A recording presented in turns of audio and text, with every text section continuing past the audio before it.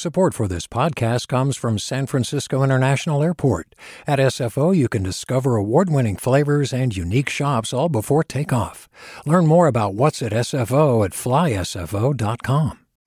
Hey, it's Avery Trufelman, host of Articles of Interest, and I've got to say, I've been a fan of KQED ever since I was a little kid, and I would come out to San Francisco to visit my grandma. It was just what we'd always turn on every time we got in the car, every time we were making dinner and turning on the radio. It was always KQED.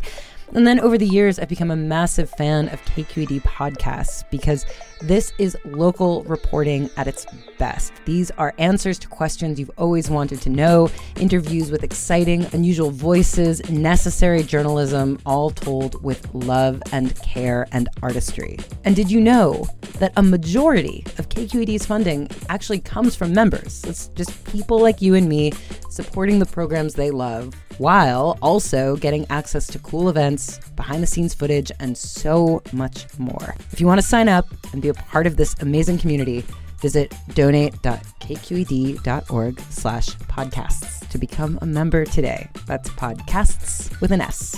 Thank you for listening, and thank you for your support. From KQED.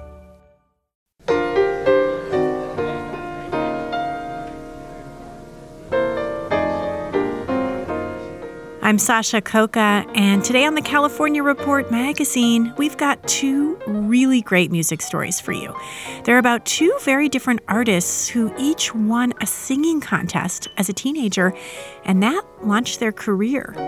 It must be in the air.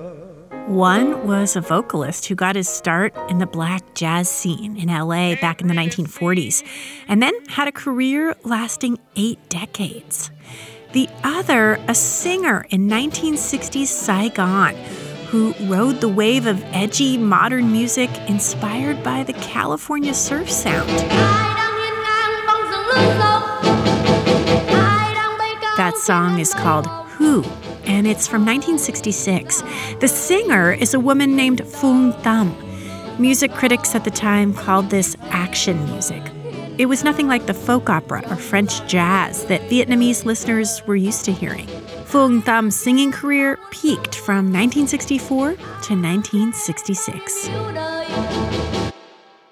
And then she disappeared from the music scene for more than 50 years. Because I have to take care of the kid, She became a doctor's wife, living in suburban San Jose. It was always cooking, cleaning, going to work, disciplining us, making sure that we were well-behaved.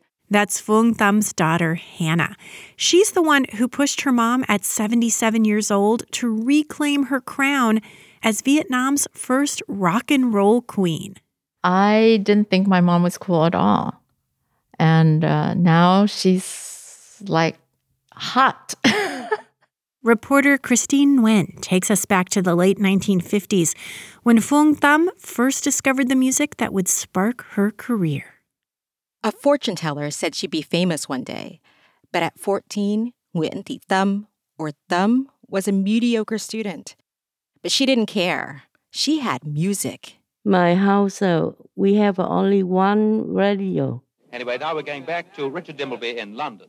And my dad, every day, he listened to the news from BBC.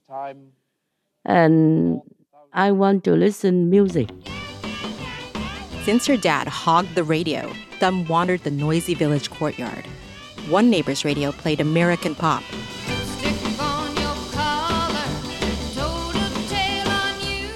Thum didn't understand the lyrics, but she loved 50s hits like Lipstick on Your Collar by Connie Francis. In 1961, at 16, Thum entered a singing competition for Đoàn Văn nghệ Việt Nam, the Vietnam Culture and Arts Union. The group performed anti-communist live entertainment for military personnel.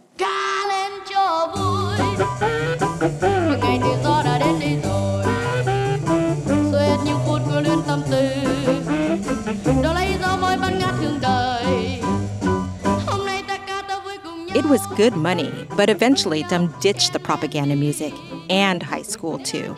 She found mentors who shared her love of Western music. One renamed her Phương Thum. It was more lyrical and meant the direction of the heart. And with that name change, her sound morphed.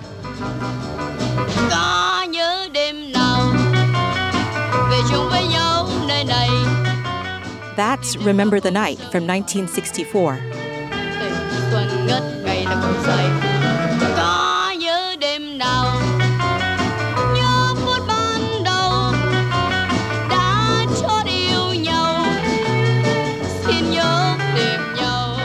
Thum had an admirer, an officer who followed her as she hopped from Tan Son Nhat Air Base to Saigon nightclubs like the Paramount and the Olympia. He loved it when Thum sang this one Nat King Cole song. He said it reminded him of her enticing lips. The song is tenderly. The last word is, you took my lips. You took my love. So tenderly. One night, the officer brought along a young new military doctor. November 63.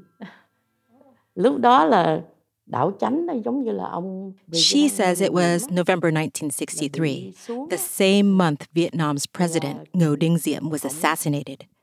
After her set, Zhu, the young doctor, asked for her address. Tenderly then became their song. So tenderly. Their marriage, almost 3 years later, between a singer and the son of an elite family, was scandalous. Their parents didn't come to their wedding. Oh, they don't accept me. They don't accept me. But I Already in love. Yeah. Thum says it didn't matter. Her daughter Hannah says they were in love. But before she became a wife, Thum became a star. The major Saigon labels recorded her songs. Here's Still Loving You Always from 1965. Nào có ai biết đâu rằng khi đã yêu, nếu chót thương mến nhau nhiều, dẫu cho con. She headlined the nightclub circuit, and she collaborated with famous composers and musicians. It was rare to see women singing Western-style music. Một kiếp kiếp săn phấn đêm ngày vui là vui, cất tiếng vang khắp phương trời, biết đâu riêng mình em cành tàn đời vơi. And in spite of, or because of, the subversiveness of her music, Phương Thum kept her clothing modest. At night, I always wear áo dài. Always wear white or beige, not bright. The áo dài was the wispy national dress of Vietnam, made famous by pictures of schoolgirls. But Phương Thum wasn't your average schoolgirl. In a music review, famed Vietnamese writer Mai Thao wrote about the simmering power of this modestly dressed teen. As she steps from the back and moves toward the microphone with glittering eyes, her hands clapping to the beat, a new shape emerges. The figure is now drawn with burning flames, like a green fruit ripening before your eyes. But as quickly as she ascended to fame, after 1966, Phương Thum left her singing career without a goodbye tour or a last interview. The war got worse, and she had 3 kids. Her oldest, Hannah, remembers hiding from bombs. The rockets would go, the sirens. So whenever we would hear the sirens, we would go into the bunker. With the fall of Saigon in 1975, the family evacuated on a cargo plane. They eventually arrived in Southern California. There, Thum found work, mostly random, repetitive piecework for the garment industry. 1 week, I have $60. Meanwhile, her husband studied to requalify to practice medicine. Life revolved around the kids and eventually supporting Zhu's successful pediatrics practice in San Jose. It was always cooking, cleaning, going to work, disciplining us, making sure that we were well-behaved. Hannah is a doctor like her dad. In fact, all 3 of Thum's children became doctors. Although the kids weren't particularly musical, their parents stayed in love with music. Here are Thum and Zoo at a music lounge in Little Saigon in Westminster.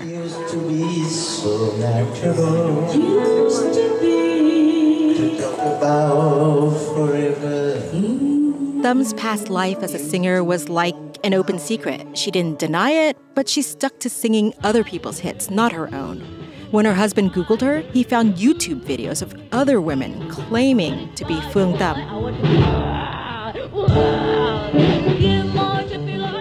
He would show her a video almost like, Trời ơi, con gì mình làm cái gì?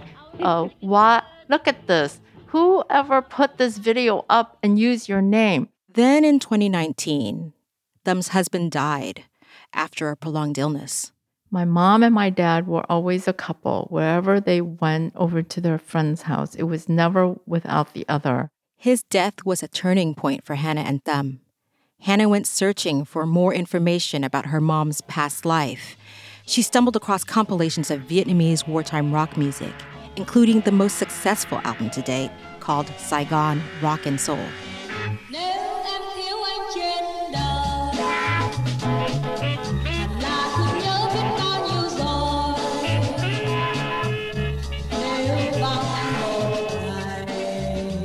The album included a Phương Thum song, Magical Night, only it wasn't really her. It was a cover by another singer named Connie Kim. Is this you on the cover smoking? And she said, oh, they are liar. I never smoked. Hannah kept finding more fake Phương Thum YouTube videos.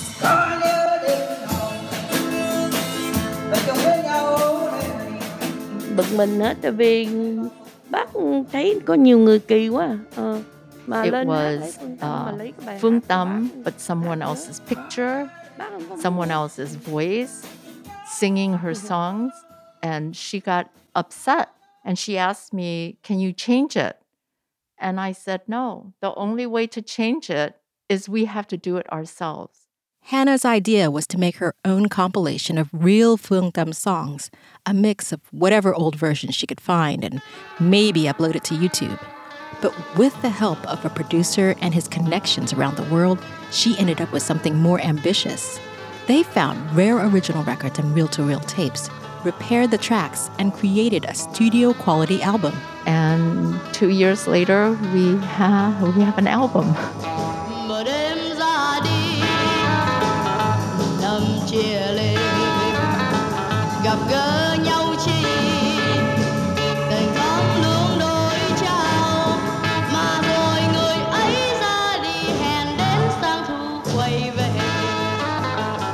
That's Dreamy Love, first recorded in 1965 and now restored on the album Magical Nights. The process brought mother and daughter closer together. I didn't think my mom was cool at all. And now she's like hot. And it helped Thum reclaim her identity, separate from one, as a wife and a mother.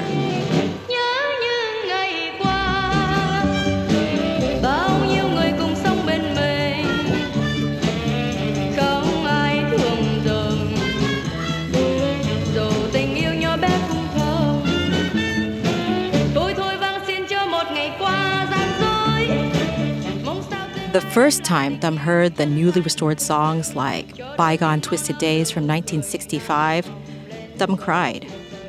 She hadn't heard some of these songs for over 50 years and had almost forgotten about them. But when Hannah found them, Thum remembered. She remembered who played the keyboard, who played the guitar. She remembered the camaraderie of early morning meals after a night singing.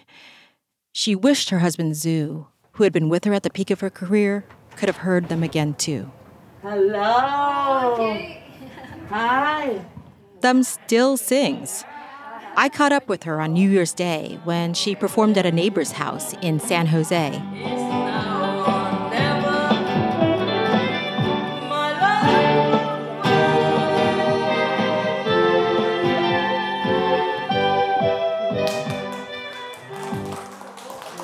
The guests eat it up. One man tells me the music takes him back to his childhood, before the worst of the Vietnam War. Nhưng mà tôi nhớ bao giờ những cái thời gian mà còn học đi học á là được những người anh chị mà có những bạn. This is Do You Remember from 1965. Nhớ gì không anh ơi, niềm yêu thương em chót trao cho người trai ngoài nơi biên cương, âu cô đơn thao thức bao đêm trường. Còn nhớ gì không anh. Documentaries and movies of the Vietnam War often feature American rock music. In fact, on my first flight back to Vietnam after my family fled, I looked out the window to the jungle below. The Doors song, The End, played in my head. Up to then, Western songs were my cultural reference. But Vietnamese musicians were part of that soundtrack too. And one of the first was Thum, once known as Phương Thum. She's not a teenager anymore. She's 77 and confident in a spangly top. And she's ready for her victory tour. For the California Report, I'm Christine Nguyen in San Jose.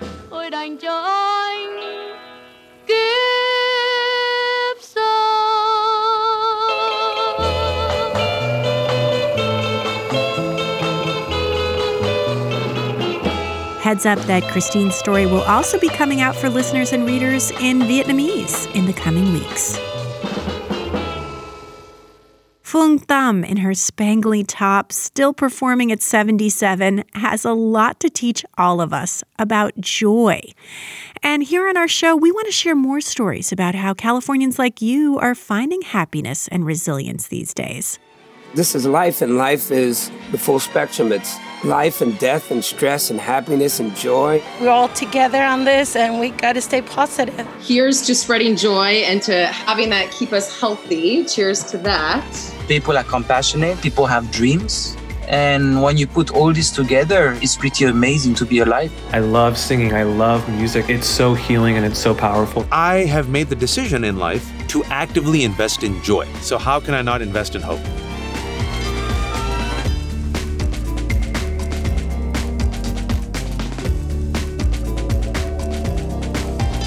If you want to share how you're finding joy right now in these times, leave us a voicemail at 415-636-9801.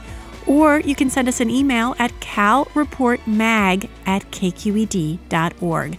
That's calreportmag@kqed.org. First of all, there are people on earth who really can get with Ernie Andrews right down to what he's talking about into the middle of the nitty-gritty. Now, thank you.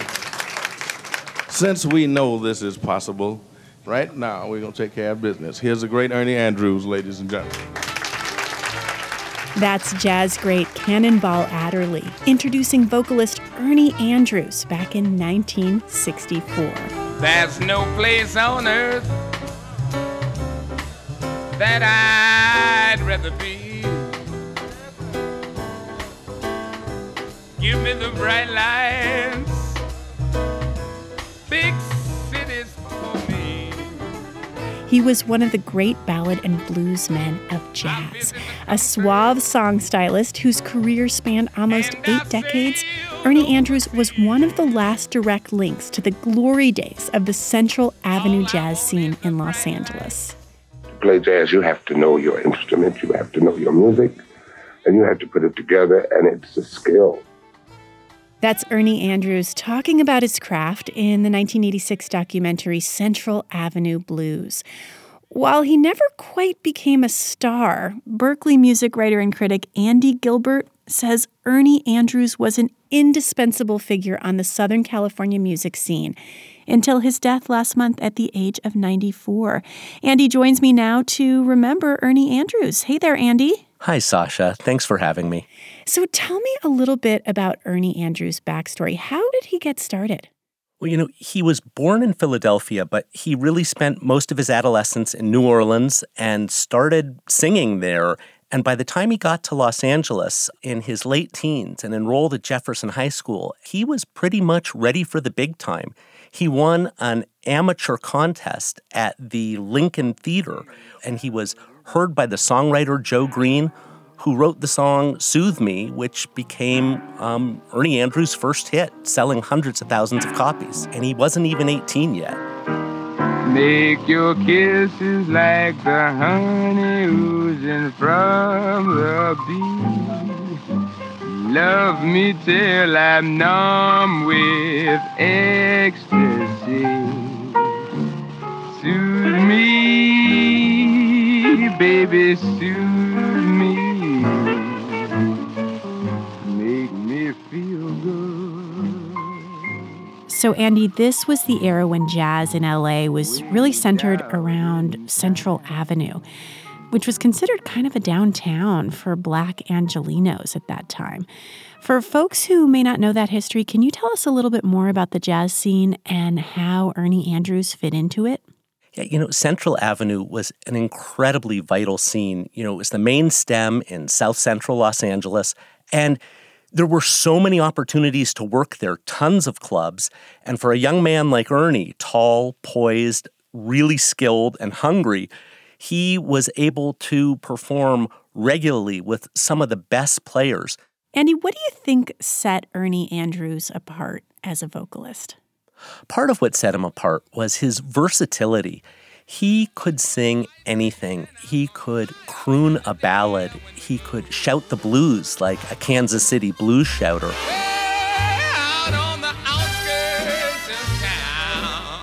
He could take a pop song and really turn it into a jazz vehicle.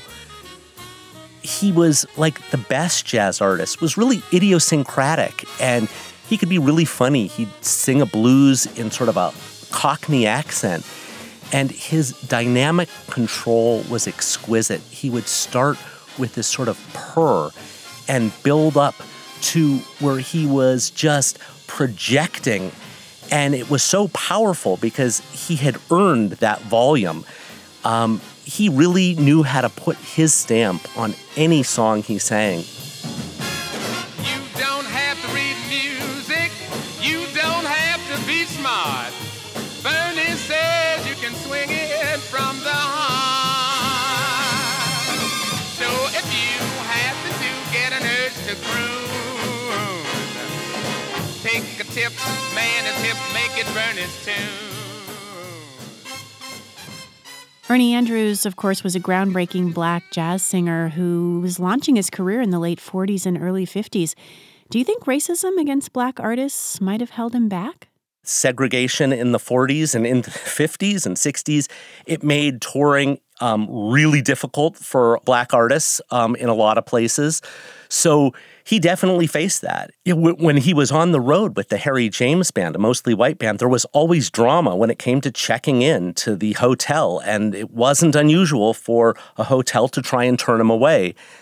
James, to his credit, would insist that Ernie stay with the band. He was a member of the band. Andy, why do you think Ernie Andrews never became more well-known, outside of the LA jazz scene? Did he ever come close to breaking through and getting wider fame? He came close many times. There were these great opportunities that just sort of never seemed to hit. Alto saxophonist Cannonball Adderley, who helped make vocalist Nancy Wilson a star in 1962 with the album they recorded together, he tried to do the same thing with Ernie Andrews just 2 years later. Ernie is billed on the cover as the exciting new voice, even though he'd had a hit almost 20 years before. But the idea was to reintroduce him to the jazz world, after he'd been on the road all those years with Harry James. It's a classic album, but it didn't quite do the trick. Do you have a favorite track from that album? Well, I love the song I'm Always Drunk in San Francisco, which, really could have done for Ernie what I Left My Heart in San Francisco did for Tony Bennett, and really just been a signature hit. And I don't know if I've really ever heard anyone else sing it. It never happens nowhere else. It must be in the air. Ernie just kills it. It's got a great punchline. because I'm drunk in San Francisco, and I don't drink at all.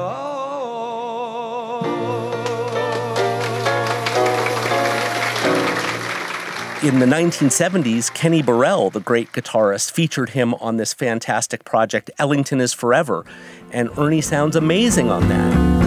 I'm just a lucky soul, and so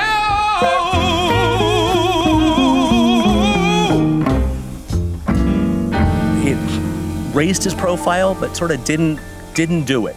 And that happened several more times over the years. And in the end, I think Ernie just decided, his career was what it was. He was going to make the albums that he could. And, I don't think he was happy about it, but I don't think he was plagued by it either. Andy, do you think the fact that he was so versatile, that he could do so many things, hindered him in any way? Like, he wasn't really a specialist in any one genre, so maybe people couldn't pin him down? It's possible. I think it may have presented a problem for producers and labels. They just weren't sure how to showcase his talent really effectively. And so I think when you look at his discography, you could sort of see that no one, until really quite later in his career, really put together an album that showed everything or focused on a particular thing he could do in that way. Even though Ernie Andrews never broke through and found mainstream success, it sounds like he never stopped working. It's true, and people never stopped trying to push him forward. I think the last valiant effort was in 2014 when the Clayton Hamilton Jazz Orchestra released an album called the LA Treasure Project, and it features Ernie and vocalist Barbara Morrison. And his version of the ballad Time After Time is just gorgeous. And he's 86 years old, and there's so much feeling there. It's just a beautiful piece.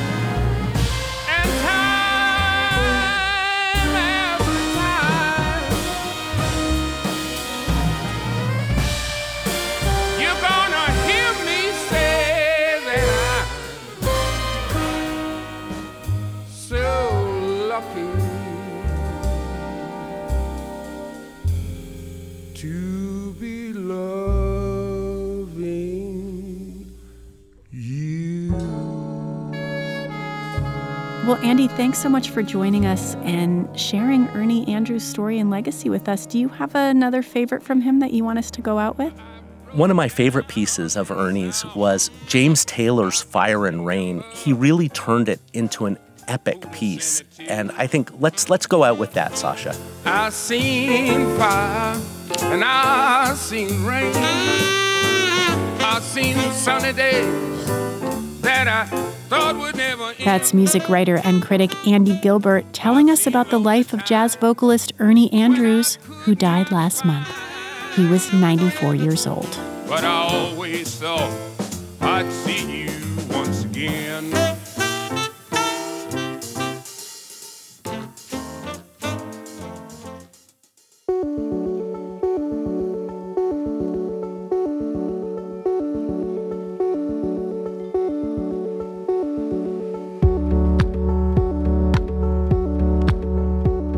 And that's our show for this week. The California Report magazine is a production of KQED Public Radio in San Francisco. Victoria Mauleon is our senior editor. Susie Racho is our producer-director. And our sound engineer is Brendan Willard. Our team also includes Amanda Font and Izzy Bloom. Special thanks this week to Luke Lamb. And I'm Sasha Coca. Thanks so much for listening. This is the California Report magazine. Your state, your stories. Do you love learning about the San Francisco Bay Area, its history, its people, its unique blend of cultures? Then you should check out the Bay Curious book. I'm Katrina Schwartz, editor and producer on the Bay Curious podcast, and I'm here to let you know that for the month of May, we've worked out a sweet deal for KQED podcast listeners. Right now, you can get the Bay Curious ebook for $1.99. That's right, $1.99. Just search for Bay Curious wherever you get your ebooks or find a link in our show notes. This offer does expire at the end of the month, though, so you'll want to act on it fast. Happy reading!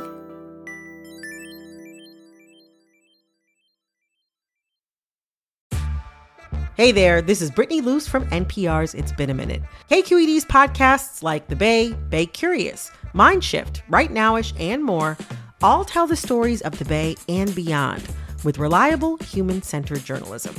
They aim to inspire, make you think, entertain, and expand your understanding of the place you call home. Here's how you can support podcasting at KQED. Showing your support is easy, and you can join Brittany in supporting KQED Podcast too at donate.kqed.org/podcast. That's donate.kqed.org/podcast.